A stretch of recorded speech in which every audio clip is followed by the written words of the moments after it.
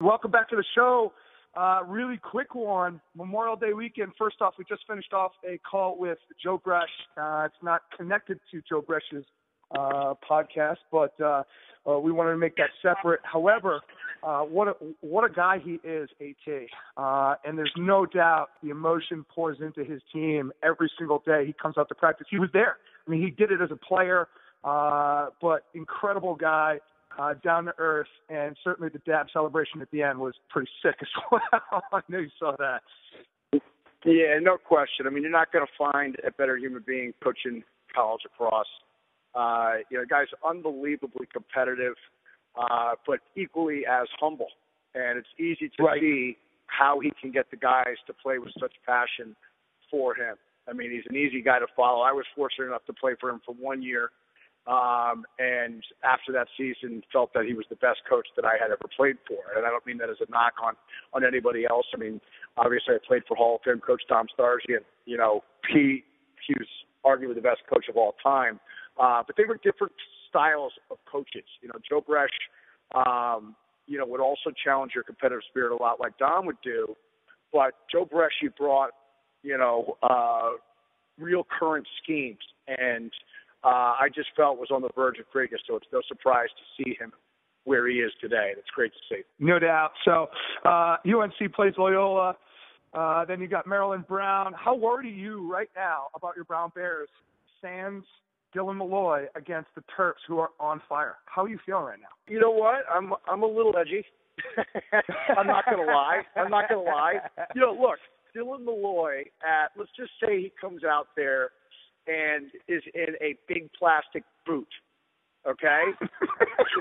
if that's the case, and he's playing at 20%, and they do nothing more than have him just stand over there at 8-8, and he's on the field for transition, he's on the field for extra man, I mean, how is he any different than, a one-dimensional finisher / great feeding perimeter player who can't dodge? I mean, he's not. And if that allows Bailey Tills to stay up in the midfield for Brown, and that allows Brown's transition offense to be more dangerous, and it allows their extra man to be more dangerous, I think he's got to give it a shot, And even though the early indications are, at least the media releases from Brown and from Lars, are that he's not going to play, I got to hope that is, them trying to throw off some of the Maryland preparation in hopes that he comes out a la Kirk Gibson, Willis Reed for the people that were alive in the early 70s. I expect him to walk onto the field and give it a shot. Whether or not he's able to be effective or not, that remains to be seen. I think obviously he's the best player in the country. He's proved that. So they're going to take a hit if he can't play. I think my greatest concern is really who's going to create slides in settled 6-on-6 situations for the Bears if Dylan Malloy isn't able to play. I mean, they're going to have to go to speed guys. And, he affects the game in all areas. He makes the right pass every time. He finishes seemingly every time. And then he makes a bunch of plays that nobody on the planet can make except probably Casey Powell. And and he just gives everybody a ton of swagger and a ton of energy. It's like he walks in and it's like immediately the whole team's in a nightclub. It's incredible. It is true. Right? It is true. I mean, my thing is first off, Tillman did say they prepared for him. They think, and Tillman said, quote, today on Twitter, they said he thinks they're going to shoot him up and numb him up, and he's going to go out there and just give them that push, that emotional push that they need, much like Michael Quinn did for Yale, of course. But I do agree with you that it's hard. Who covers him at that point, right? You're like, damn, is he really going to be an impact? Is he not? Do we put our number one cover guy on him? Do we not? It puts a lot of mental stress on a team like Maryland. But if I'm Brown, and maybe you could obviously the team better than I do, AT. But if I'm Brown, I would play faster than I have, because exactly what you said. Who's going to break down Maryland 6-on-6? So screw 6-on-6. Play faster and let your boys shoot tons of shots in transition. Maryland can't stop transition. It doesn't matter. It's the hardest thing to do defensively is to stop transition. So keep those guys on the field. I like know it. What I'm saying? I like it. I like where your head's at, and I agree. No matter what, whether Dylan Malloy's in uniform or not, they're going to have to score in transition off face-off success and off of the saves of Jack Kelly. And if they don't bury those shots at the end of those transition opportunities, they're not going to win whether Dylan Malloy's playing or not. That's true. And so that is true. I'm with you. I like where your head's at, and I don't know if there's an 11 on the knob for them. Right. To quote the dude from Spinal Tap. But if there is, right. I can assure you that Lars and Kerwin and Kip and these guys are going to have those guys playing at that rate. We can only be so lucky to have you dead on with your assessment of Dylan Malloy playing in uniform. I mean, the fans, if Tills is right and they shoot him up and they throw him out there, and there's every reason to believe that is going to be the case. And I hate to put pressure on the kid, but let's face it, this kid is get out there. Let's do it. Yeah, why not? The worst that can happen is that he can't go and he ends up going, 3-3. Right. We'll see. I love the Brown alum. The worst you can do, come on, man, just show up there, get on the field. The worst you're gonna do is 5-5, right? If he doesn't play RD, I could tell you right now, or even if he is in uniform, this immediately makes Jack Kelly. That's so true. Jack Kelly and Will Corral, but Jack Kelly even more so, the most important. Sets him up to be the tournament's most outstanding player if Brown Sports are enough to win tomorrow and go on and compete on Monday and ideally win that as well. Well, AT, we're going to get to our picks in a couple minutes, but before we get into that, let's go to the rumor mill, of course. So much has been talked about Starsia. He was fired, AT, and then he came back. He got the 3-year extension, and then he was fired again. I mean, what was going on with UVA's athletic department? I felt like, at minimum, at least Princeton, fired Chris Bates. You know what I mean? Yeah. But this whole situation with Dom and what's going on there is kind of crazy. What were your thoughts there going back and forth? You know what? I talked to a couple of Virginia alums in the last week or so, and the consensus was that nobody was surprised that Dom wasn't brought back for next year. Everyone was disappointed with the way that the University of Virginia's athletic department leaked his situation. That disrespect or that sloppiness, I think, is really what disappointed everybody that cares about Dom Starsia as the man and follows the success or hopeful success of Virginia's lacrosse program. So, did they pull an NFL? Did they pull an NFL and try to get public opinion before they actually went through it? Was that that was some of the speculation. And let's face it, our sport's never been at a loss for speculation, irresponsible or responsible, right? And the speculation was that they tested the waters in quotes by leaking out that they weren't going to bring him back, only to have the alumni snap and make a ton of calls. And I just don't believe that. I don't think it was anything other than some sloppy tool that leaked the information irresponsibly, and that's what happened. So I don't know. I don't believe it was a set play by the UVA administration. I don't believe that at all. Well, in either case, there's got to be a replacement AT. I have no rumors. I mean, other than, what we've already stated in our prior podcast, some candidates that we thought. Clearly UVA is open to anyone. If you're a head coach, if you're Dave Petromalik, you would turn your head and look at UVA job. If you are, even Bill Tierney, and I know he ain't going to go anywhere but you would still have to turn your head as Bill Tierney because UVA is such a powerful job out there. What have you heard in terms of, potential candidates for the job? What I've heard is that everything goes across Kevin Corrigan's desk first. And as a Virginia alum, as a head coach who has clearly proved he's one of the very best in the business, I think it makes sense. Depending upon the interest there, this could be a very, very short process. Right. But assuming that Kevin doesn't have interest, then you start to look at Andy Shea and Charlie Toomey and Laura Tiffany and a bunch of other of the top-tier Division I current head coaches, and then that puts the pressure on their respective administrations to see if they step up and their alumni group step up and make it financially impossible for those guys to leave their current situations. And then beyond that, now you're starting to look at super top-tier head assistants out there.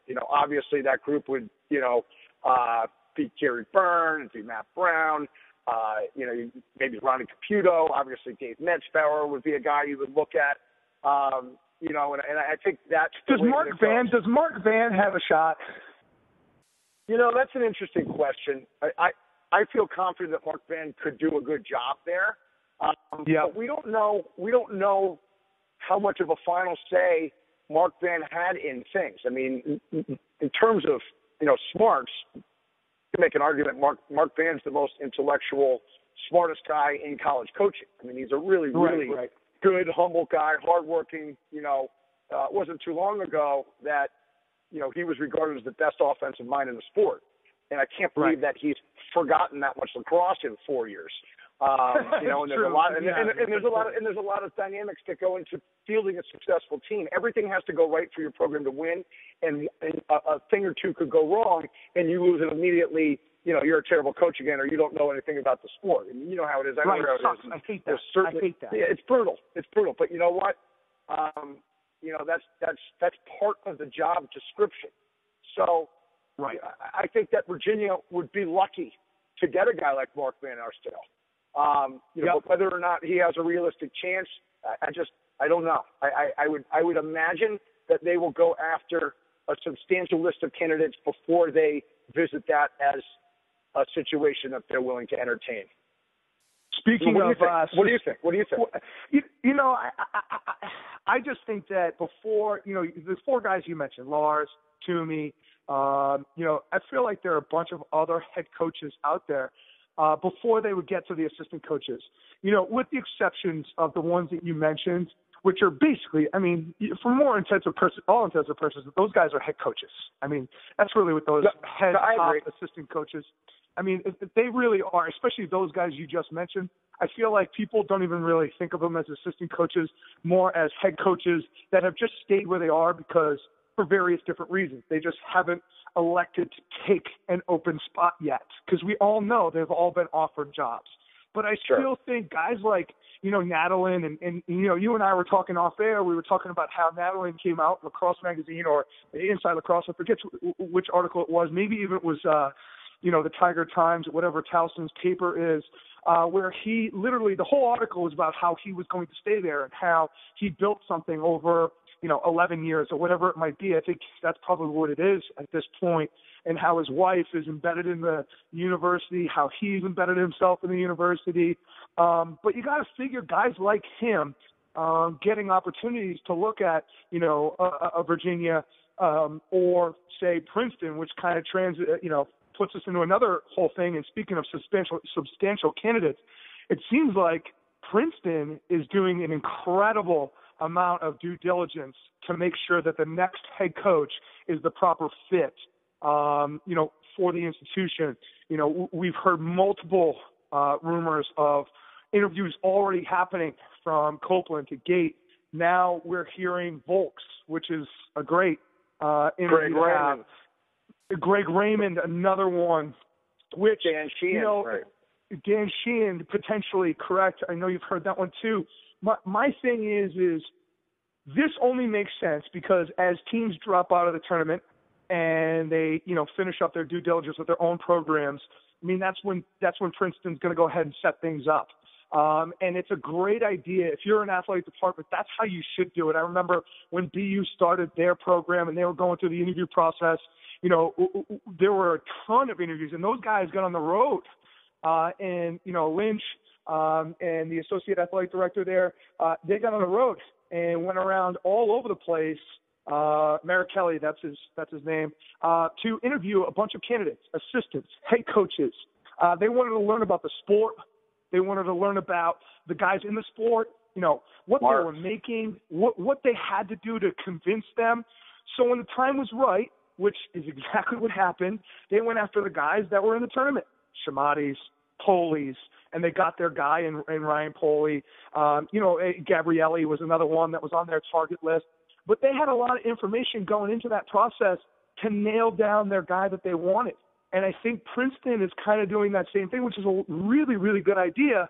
And so when people are like talking about all these interviews and things, and the rumor mill's going around and going crazy, well, it's like, oh, no, this new guy. Well, Princeton's doing their due diligence, but you can bet that there are more candidates that they're going to want to interview, especially now with the Final Four, and you got about another week. But who have you heard in terms of, or what are your thoughts on the Princeton situation? Well, I echo your sentiment completely, and frankly, I think that every athletic department that's going to hire somebody that's going to be in charge of the livelihood as people, as students, as athletes in that order, should have a responsibility to do that same level of due diligence. And I don't think that's happening, the way that it's happening there. So I credit Princeton's administration like that. Maybe they're trying to step up after we called them out on the In Your Face podcast for dropping the ball with Batesy.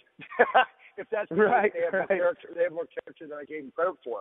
The other end of that, the other side of that equation, RD, is think about how enthusiastic every single candidate is when they hear that they're able to get an interview. Because, look, even if they don't get the job, now they're able to put some fear into their own respective administrations that says, hey, I'm interviewing for the Princeton job, and now all the alums get nervous, the recruits get nervous. Cha-ching. That's exactly right. And it's, you know what, I really, really want to stay at College A, but College P wants me to come down to an interview. I just am looking out for the best interest of my family and their quality of life, and then you wait to use silence as a tool, and sure enough, well, how about if we bump your salary $25,000? Will you pull out of that interview? You know what? I actually like it here in City Boring. I think I'll stay here. Right? No hidden messages in there, RD. No hidden messages. No, that's so true. It's so true. So, Princeton's certainly helping out a lot of bank accounts. That's for sure. Then reaching out. But at the same time, it is the right thing for an institution to do. And I think that a lot of people may not have learned a lot from what BU did when they interviewed across the planet when they were starting their process. It's also the right thing for the coaches to do, right? I mean, everybody, and listen, everybody everywhere should always be looking to improve their family's quality of life. Always, every single time. You can always say, no, that job isn't for me. But they should be looking at everything. Now, it's sort of the unwritten rule for college lacrosse coaches is that if you are an assistant coach, no problem. You can go out and you can aggressively pursue jobs. But it's a sort of an unwritten no-no for college coaches to reach out to these athletic directors to express interest, because that tells their current situation that they're looking for a greener pasture, which is, hypocritical when you're looking at it, in the picture of the athletic directors, who it seems like where does that happen? Then they have to hide their interest in another job from the president of the college. I mean, let's just get it out on the table and put everything out in front of everybody, so everybody knows. And if College A doesn't want to lose their coach to College B, then man up and but put everything above the table. It's the backroom deal that makes these dealings dark and leaves people feeling deceived, and that's unfortunate. Right.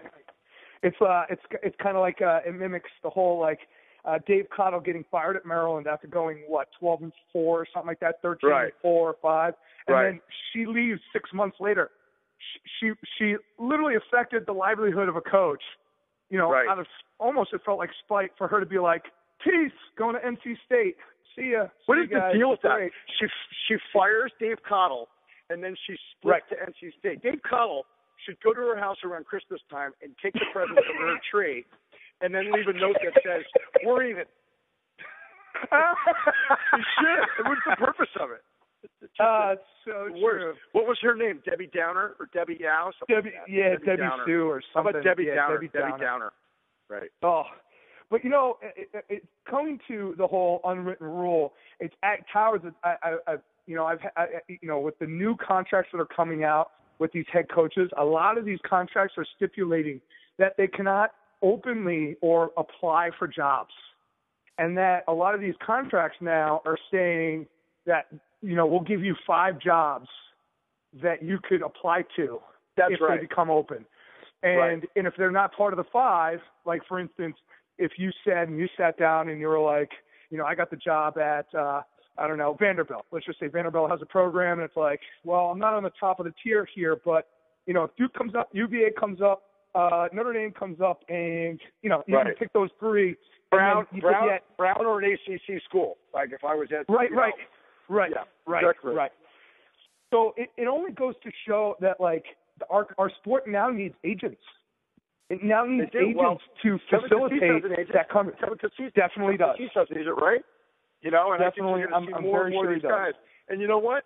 That's what happens as the salaries increase, as the pressure on these guys to win increases. It makes sense that they need to protect themselves. They got to protect themselves. Yep, and that's exactly right. That's right. Well, let's move on, AT. Any other job rumors? I'll let it out. I don't know much about Vermont. I heard actually Stephen Brundage was on an interview to Vermont. What a great guy he is. He is. He's a great guy. Friend of mine. He says he's a good ping pong player, but I've made myself available to play him in ping pong many times, and he somehow doesn't follow through. So I love him as a guy. He's absolutely a stud coach, but I question his ping pong ability until I see it firsthand.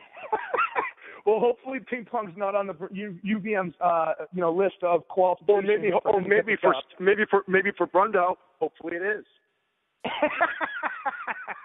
Fair enough. But a guy like him definitely needs to be talked about as well. For sure. I mean, look, he would be phenomenal. I frankly think they have their best candidate right there in house right now, Mike Kruger.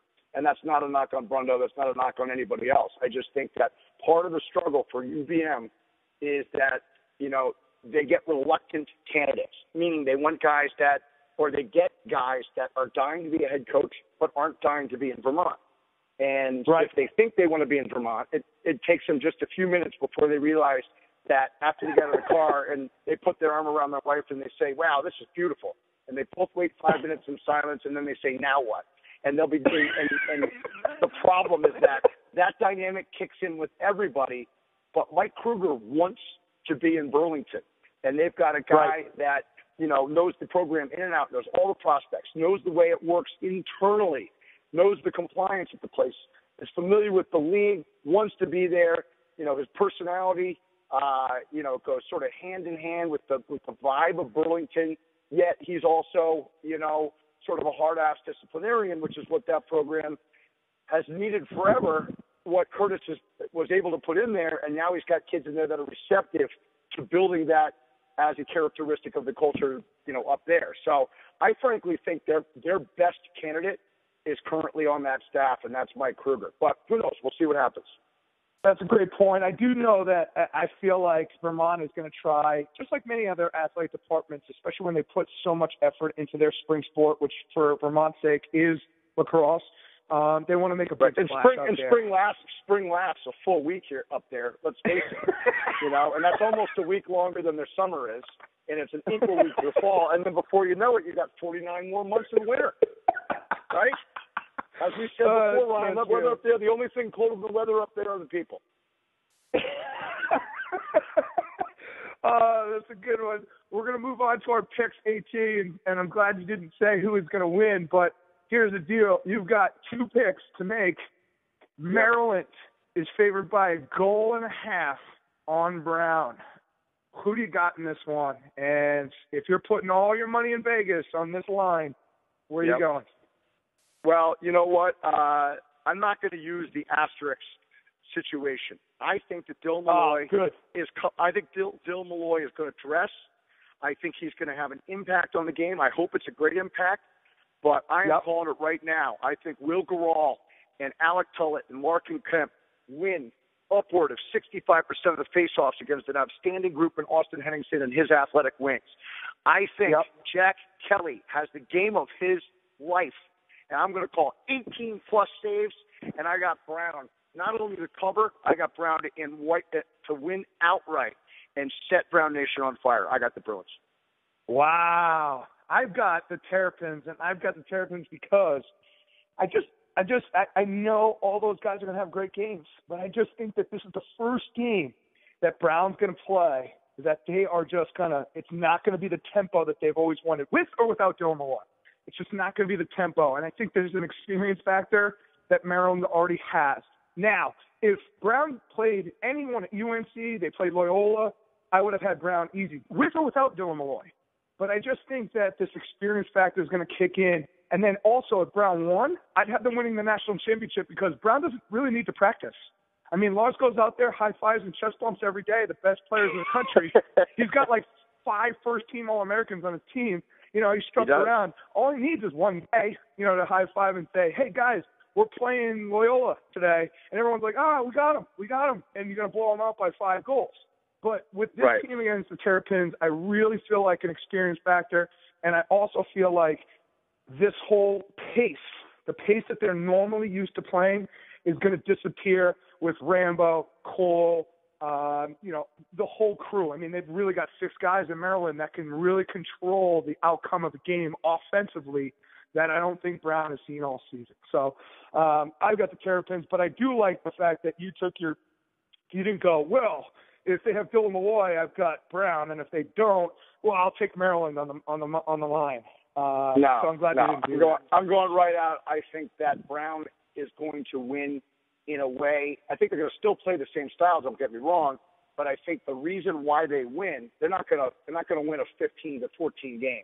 I think they win a lower scoring game, and I think it's due to MVPs Will Gural and Jack Kelly in the net. I like it. Next game, your boy from the Tar Heels, Carolina, goes up against number 7 seed Loyola. It's a pick'em game, real easy. Who do you got? You got the Tar Heels or you got the Greyhounds? And Hanford's going to be awfully pissed when you pick the Tar Heels because I think you're already going to do it. Well, you know what? I am taking the Tar Heels in this game. And the reason I am is because I'm confident Stephen Kelly is going to not only dominate the face-off X, I think he's going to be able to control the game down the stretch, which is what he's done against, some of the best teams in the country, in particular Notre Dame. And I think that that's going to ultimately wear out Loyola. I think that Pat Spencer is the best offensive player in the field, and I think that Pontrello is right behind him. But Pat Spencer is a playmaker. He's a goal and assist guy. If they slide early, he's going to make you pay with his vision. If they don't slide, he's going to make you pay off the dodge. With that said, I just don't believe his supporting cast is as strong as Pontrello's, and I think that, when teams score goals, Carolina's going to be getting the ball first 3 out of every 4 times that happens. And in the end, I think that's going to play, have a negative effect on Loyola's depth, and I think it's going to be too much. I expect another big game out of Brian Balcom. The other thing, which is kind of a strange dynamic, is that you look at Jake Stover, right? The kid's a total stud. I want to say he's, won 10 straight as a starter for the Greyhounds. Yep. As an MIA kid, he's playing against Carolina as a freshman, stepping in, and I see him being a little wide-eyed in this game, simply because of who's who of MIA lacrosse. A lot of those guys are on the North Carolina roster, and I think that is going to, be an emotional hurdle that he's going to have to get over in this game. And by the time he gets over it, I think Carolina's going to be up, and I think they're going to be controlling the game. So I got Carolina. I got the opposite again here. I just, mostly because I'm going to have to deal with Hanford yelling in my ear, and I just don't want to do it. I'm going to pick the Greyhounds here in a large part because I just think Pat Spencer is just going to literally outscore the Tar Heels tomorrow. I think that he's just literally going to outscore the Tar Heels. And that, yes, I do agree that if there is a pace to be played, that UNC is going to have it. But I think the defense in that kid Stover, as much as you think he might be wide-eyed, I mean, the kid doesn't know how to lose. And from that standpoint, not so far. Not so far. And listen, Pat Spencer's the first-team All-American. I think he's earned the status of the second-best player in the country behind Dylan Malloy. Yes, I agree. And you very well may be right, but I predict that Joe Bresci makes him look like a freshman during this game. Well, no doubt. It's going to be interesting. I'm going to be at the game. You're obviously I'm going to be with you at the game. We've got box seats, right? Your brother Tom hooked us up with box seats. We do. My wife and kids are driving down right now, and we are going to be in that section. So we'll be there. Big timing. The Maryland team. What section is it? I don't know. I don't know. You don't know? The tickets. My brother got me the tickets. I don't know. Well, listen, if you see a 6 foot, 250 pound man and you see a 6 foot, 250 pound guy, that's probably us. If you see us and you're around Memorial Day weekend, come hang out with us. Give us a high five. Towers will give you a chest bump. That's all for the show today. As always, you can subscribe to us on iTunes, and you can check us out on Twitter at InYourFaceLax. Enjoy the weekend. We'll be back. We'll do a quick one on Sunday. What do you think, AT? We'll do a quick one on Sunday as well. Yeah, I'm all over. Let's see if we can get an alum from each of the participating teams. That's right. And we'll get them on. We'll get them online, and we'll ask them second level questions. See if we can get them to turn on each other. If Loyola wins and we can't get Hanford, what we'll do is we'll have Copenhagen sponsor it. And then he'll be on for sure. That is so true. So bear with us. We're going to be back on Sunday. We're going to bring on 2 alums from the opposing schools, and we're going to get them all riled up. But in the meantime, enjoy the Saturday games. Enjoy your Sunday national championship games for D2 and D3, and we'll be back with you in a couple of days. Thanks for the listen. Go Brown. That's it.